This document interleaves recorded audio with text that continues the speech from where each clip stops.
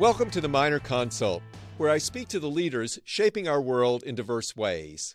Today, I'm joined by Fidji Simo, CEO of Instacart.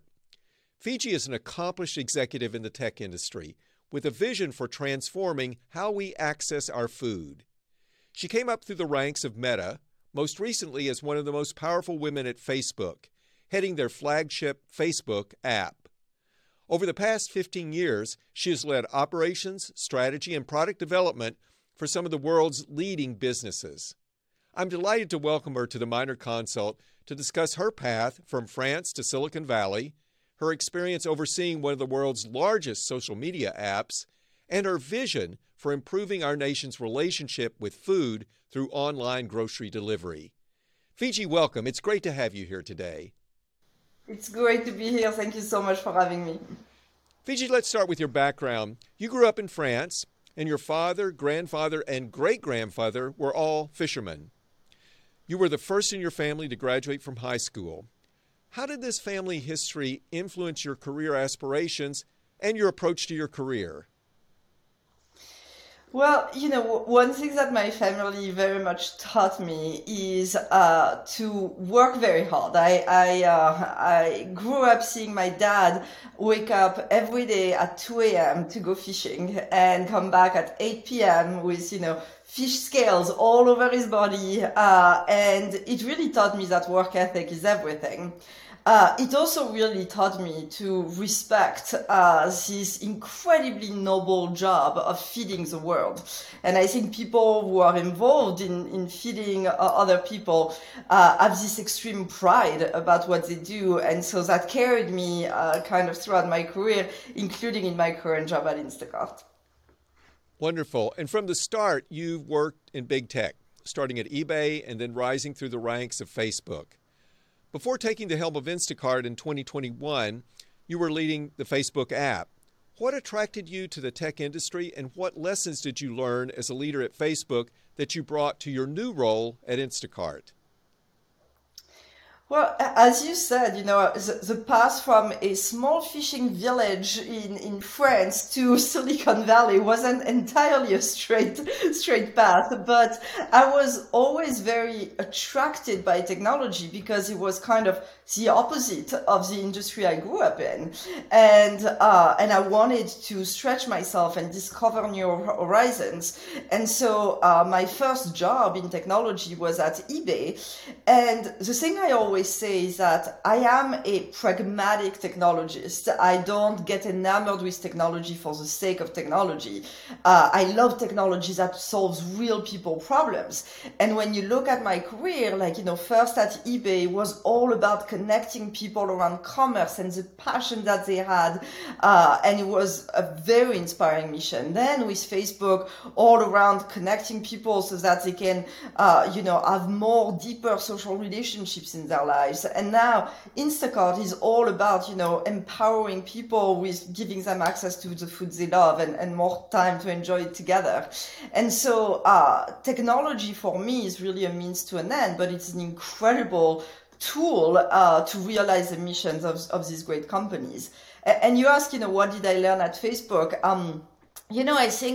I think Facebook taught me one very important thing, which is to always have a very, very long-term view.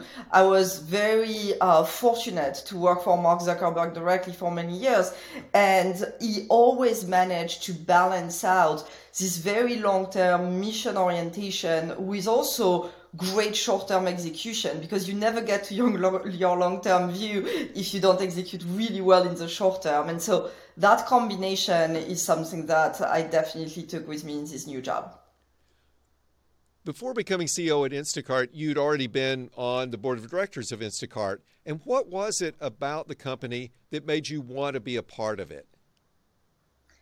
So it's so interesting because, as soon as I joined the board, I obviously had no idea that I was going to be asked to be CEO a couple months later. But what I saw was a company that was so much more than just online grocery delivery.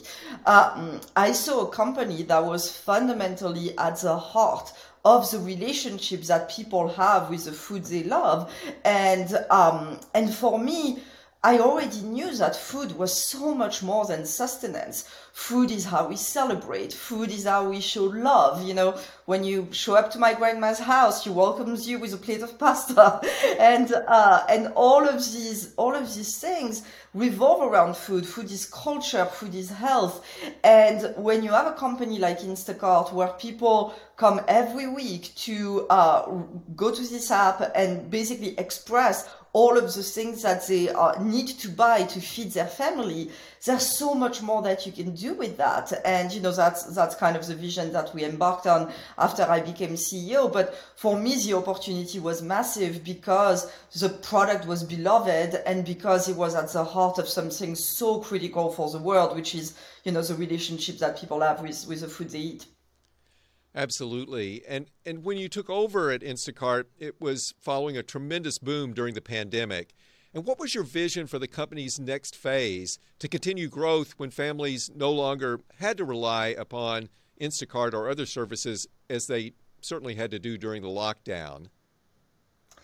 You know, it was so interesting because everyone had this question, right? Like, is Instacart just a pandemic darling? Is it just a fad? Or is it going to be a really sustainable company and service? And the reality is that when you take a step back and you look at the grocery industry, it's like $1 trillion category, and yet, like, largest category of commerce, and yet it's the least penetrated online. It was 3% penetrated online before COVID. Now it's 10% penetrated online.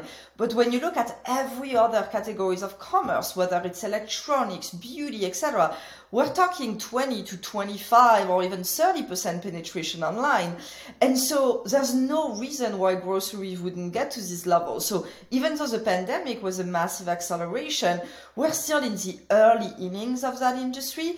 And so my job is really to build all of the technologies that can power this digital transformation. And a lot of what I brought to the table is this idea of partnering deeply with the 1,000 grocer partners that we have to give them the tools so that they can make this digital transformation and serve their customers either on Instacart or even on their own properties and serve them better during this transition.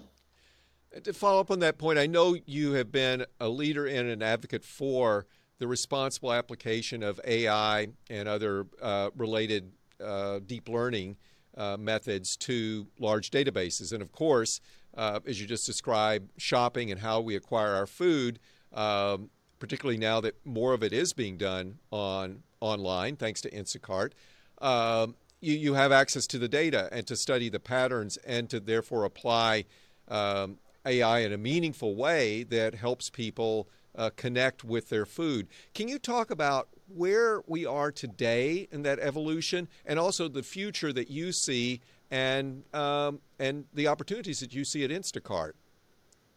Absolutely. So if you look at the Instacart business today, it's already powered by AI at every step. When you enter, you know, a product in the search box, we surface the results based on what we think is going to be most relevant. We make product recommendations based on what we think is most relevant.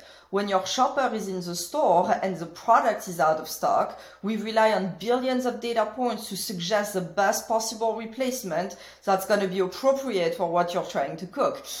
So AI already powers every part of our business. But the big shift that we're seeing now with generative AI is that we're going to be able to answer people's questions in natural language. So let me give you a concrete example. One of the questions that every family asks every single day since the dawn of time is, what's for dinner?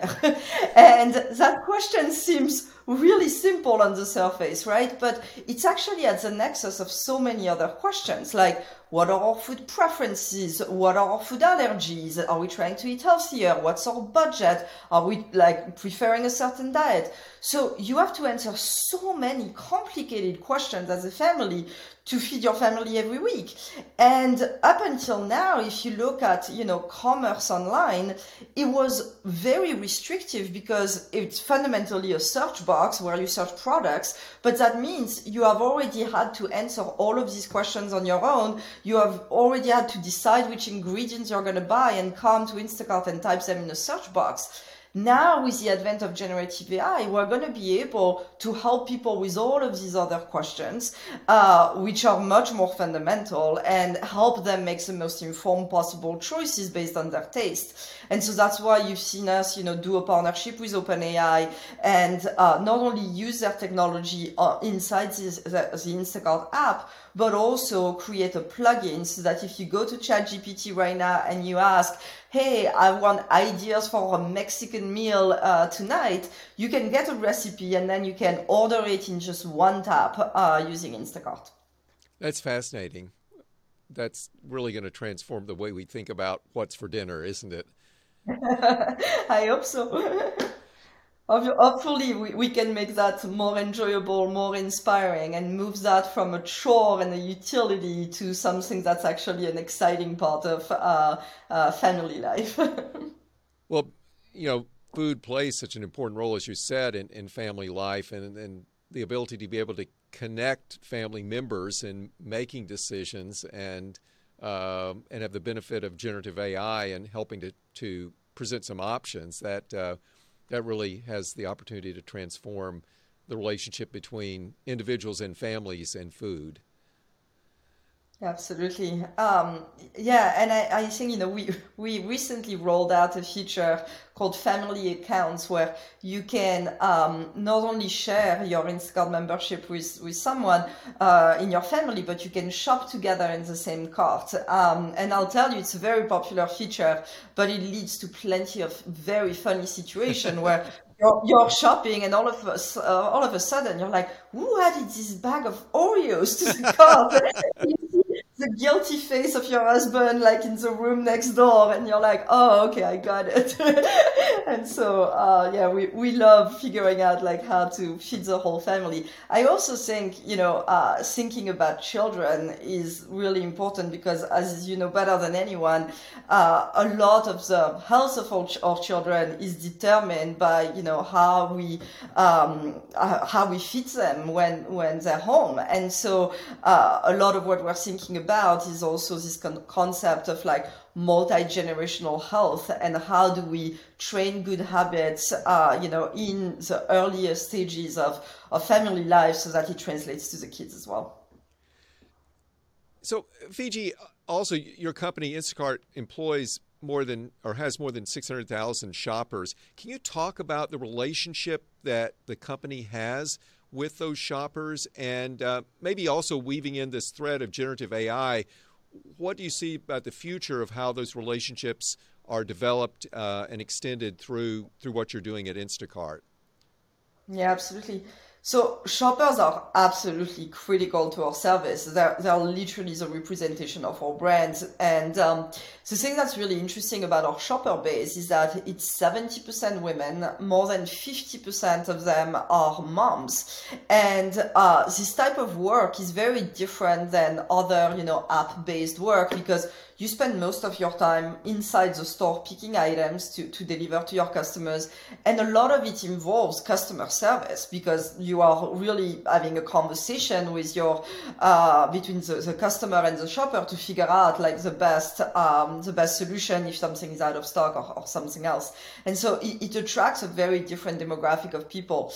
I have personally spent a ton of time, as I ramped up, talking to shoppers, and I still do that every month where I talk to them one-on-one to really understand why they want that kind of work. And what we find consistently is that they want flexibility. They are there's a range of situations for why they take these jobs from, I'm seeing a lot of women who are taking care of aging parents, who are trying to, do this work a couple of hours a week when everything else is taken care of.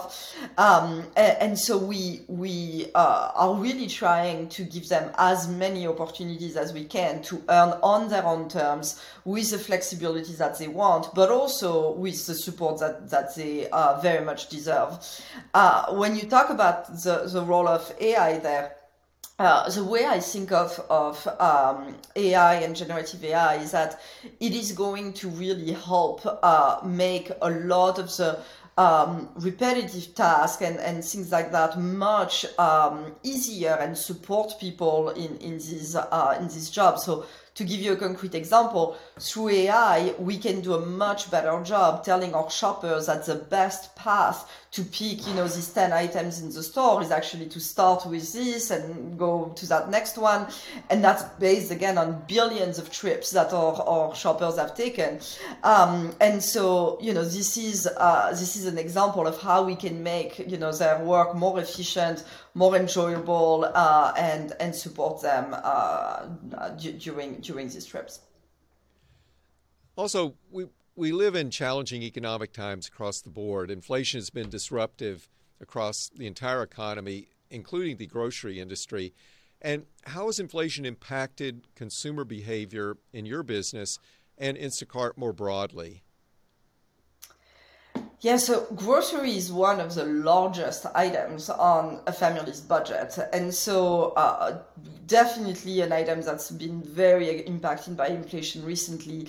And what we've seen, which is interesting, is that families really shop kind of on a fixed budget for grocery. And so what happens when prices go up is that they don't fundamentally change their overall basket, but they just purchase fewer items. And so in practice, what that means is they are just putting less food on the table. And so everything that we're doing now has to do with really trying to figure out with what's in our control, because we don't control prices, retailers do, with what's in our control, how can we give people access to food in an affordable way? And so that includes things like launching a deals tab so that they can very easily discover all of the savings available in their grocery store. Launching benefits for Instacart Plus, if you use pickup on Instacart, you get a 5% cash back on your order, and that's a way to put money into people's pockets. We have also made it so that people on lower income who are maybe receiving government assistance can use these food assistance dollars to purchase on Instacart. And that has been, incredibly successful because these people are usually very time-starved. They don't have access. They're trying to pack 2 jobs in one day. They don't always have access to a car. And so the idea of saving them that trip to the grocery store is really critical, but using their government dollars for that is also very important. And there are a number of other initiatives that Instacart, with your leadership, has undertaken in the area of public health. So you just mentioned taking payment from food assistance programs in 49 states. And you recently announced Instacart Health, which focuses on food security and improving health through nutrition. Can you describe those initiatives a bit more for us? And how do you envision them expanding and broadening in the future? Absolutely. So I think it's pretty clear at this point that America's health problem starts with a food problem, and that means it starts in the kitchen. Today, more than 1 in 10 Americans doesn't have reliable access to nutritious food. We have more than 100 million people in the US suffering from diet-related disease. And as I said earlier, Instacart really is at the intersection of the relationship that people have with food, and therefore at the intersection of the relationship that people have with their health. And so we started Instacart Health to really deliver the ingredients for healthier living. And we have 3 areas where we think we can have the most impact. One is helping people access nutritious food. And so what that means is, doing work so that thanks to our delivery service, we make it very easy to access food, and especially fresh food, in under 2 hours. So to give you an example, we actually, through Instacart, can reach 93% of food deserts with fresh food in under 2 hours. So that's huge for accessibility. Another example is the work we just talked about of like making it not only accessible but affordable, because that's a big part of access as well. The second axis is making eating healthy easy. For a lot of people, like this idea of eating healthy is something that they aspire to, but it's really hard. And so we're making it so that you can discover healthy recipes on Instacart. You can look at any product and find nutritional information so that you can make more informed choices. And we don't, believe in being the food police and telling you like, no, need to eat your veggies. But we do believe in education and inspiration and hopefully, helping you make these better choices. And then the last axis is scaling food as medicine programs with the healthcare industry, which I'm really excited about because I think we're finally at a moment, and, thanks in part to your work, you've been an advocate for this work way before it was a thing. Thanks to your work, we're finally at a moment where I think the healthcare industry is realizing that they have a big role to play in preventative care and therefore nutrition, but really didn't have a platform by which they could scale these programs. And we see our job as being the technology platform by which food as medicine programs can scale very efficiently across the country. Wonderful. And to follow up on those points just a bit, last week, I believe you were at the White House making a number of new Instacart health announcements, including a research commitment with our teams here at Stanford, for which we're very grateful. And thank you for that, Fidji. Can you tell us a bit more about where you hope this bringing in of research and support of research by Instacart, how that will impact the broader healthcare ecosystem, and also how that fits into the long-range vision for building Instacart as a company? Absolutely. I think we have a lot of data points now about the value of food as medicine for certain population. If you look at population that fundamentally are food insecure, the corpus of data that advocates to just give them food and shows that it results in better health outcome and savings for payers as well is very robust, and that's why we're seeing a lot of engagement from Medicare plans to want to do that. However, I think we're still lacking some fundamental critical science behind, what is exactly the right food intervention for each health condition. And so the research we're doing with Stanford, which I'm very grateful to you for, is really centered around colorectal cancer and this idea of trying to figure out what are the right food interventions at which moment to, change the trajectory of the disease or help people who have survived that disease, maintain their health. And so to me, like the research programs that we're starting with you, but also with 3 other research partners, really is about building a corpus of data so that, we're not sitting here in 10 years debating again whether food should be part of the standard of care of how we address these chronic conditions, but we have all the data the same way. If you're a doctor prescribing a medication, you know exactly what's the dose at which, moment it needs to be administered. We need to have the same thing for food, and that's the corpus of data that I hope to build with these research partnerships. Well, I just want to say I think that's so incredibly important. We have so little data today on the relationship of dietary habits and of food with overall health conditions, and yet it is by far the most important general overlaying feature in our health and well-being. It brings in the concept of the microbiome. There's so much important work to be done, and we're certainly honored to be partnering with you and your colleagues on that work. Well, thank you. And I will add one thing which we did announce last week, which I think is really interesting, that we announced that we can partner with pretty much any hospitals and health system to create storefronts on Instacart for this health system to recommend a particular diet for a particular set of conditions. So imagine, having, a set of patients that have diabetes and having a Stanford branded, diabetes storefront on Instacart where patients can go and they can discover what a very renowned institution is recommending for their diet. That has a lot of value because they're already on Instacart. We have all of the kind of daily consumer relationship, but we don't want to be in the business of being the ones making nutritional advice. That's not our job. If we partner with the healthcare system so that they're the ones providing that, like that's a really interesting partnership. And we announced that we're doing something like that with Boston's children, and are really excited about back to the point I was making earlier, that it starts early and we need to do that for children.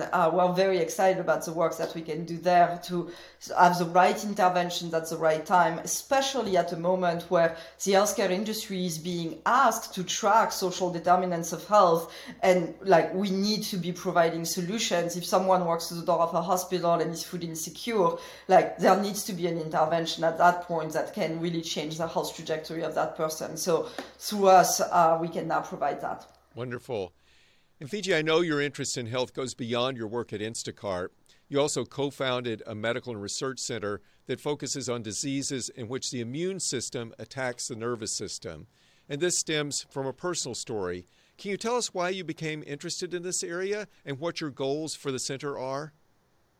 Absolutely. So about 3 years ago, I was diagnosed with what we call a neuroimmune condition. So at the intersection of the nervous system and immune system, my condition is called POTS, postural orthostatic tachycardia syndrome, which is a mouthful. But I was a totally healthy, person. And then very quickly after a surgery, my health started to really deteriorate in ways that doctors wouldn't really understand. And what typically happens in these conditions is that the patient, especially sadly women, tend to have a very long diagnostic odyssey, sometimes lasting many, many years, bouncing around from specialist to specialist that are each looking at a very narrow part of what's going on with them, just looking at their heart, for a cardiologist, just looking at their brain for a neurologist, when in fact these disorders, because the immune system and the nervous system affects the whole body, these disorders are, system-wide. And so the idea behind Metrodora's medical and research center that we just opened in Salt Lake City is to bring all of the different specialties of medicine to work collaboratively under one roof and really give patients a full picture of their health and a full picture of these conditions, and come up with a plan that spans the gamut from neurology to cardiology, rheumatology, immunology, GI, and so that's I think a much better way in which we're going to be able to address these conditions. And then the second thing that's new is that we're not just breaking down silos between these medical specialties, but also breaking down silos between the doctors and the patients and the scientists. And we have a research lab fully embedded inside the clinic, because when I got diagnosed with this condition, I started, asking around a bunch of researchers that were doing research on this condition. And I realized that you either had scientists dedicated full-time to doing research on these conditions, but very often they had never met a patient with that condition. They had never met a doctor treating patients with that condition. Or you had clinicians who were trying to do research in their spare time, but were mostly doing that on nights and weekends because they were seeing patients all the time. And so what we're trying to do is to have a focus on research where our scientists are dedicated to these conditions, but interact every day with our doctors and our patients, and through that develop the world's largest, highest quality, high density biobank for patients with these conditions, so that we can power research not just at our institute, but also at other academic institutions. That's going to be so impactful, and thank you for your vision in establishing the Metrodora Institute. And of course, the Metrodora Institute is just one example of your leadership. When you left Facebook, now Meta, you were one of the highest ranking women executives. And now, of course, you're CEO at one of the world's largest online grocery services. What's your advice for young women who aspire to leadership positions in the business and technology sectors? Great question. I think first off, it's obvious advice. It's like you can do it, but also I find that it's really important to be fairly stubborn about the destination, about your goals and your ambitions, but very flexible on the journey to get there. If you look at my career, it took a lot of unexpected twists and turns, and all of them, I couldn't have planned them in advance, but they were all delightful in getting me to a path that I couldn't necessarily have imagined for myself. But I had a very clear picture of the kind of woman I wanted to be, at the very least. And so I encourage women in particular to never give up on that aspiration, never give up on that dream, but be flexible on how to get there, because they might surprise themselves. Wonderful. And Fidji, I want to end with two questions that I ask all my guests. First, what do you think are the most important qualities for a leader today? Wow, that's a great question. Okay, I'll start with one while I think of another. I think leaders are nothing without their teams. And as a result, I think we live in a world where the capacity for leaders to really get the magic out of their teams is critical. And what I mean by that is that you need to have a very high bar. You need to raise the bar constantly, but you need to pair that with inspiration and compassion, so that, people are motivated to continue raising that bar.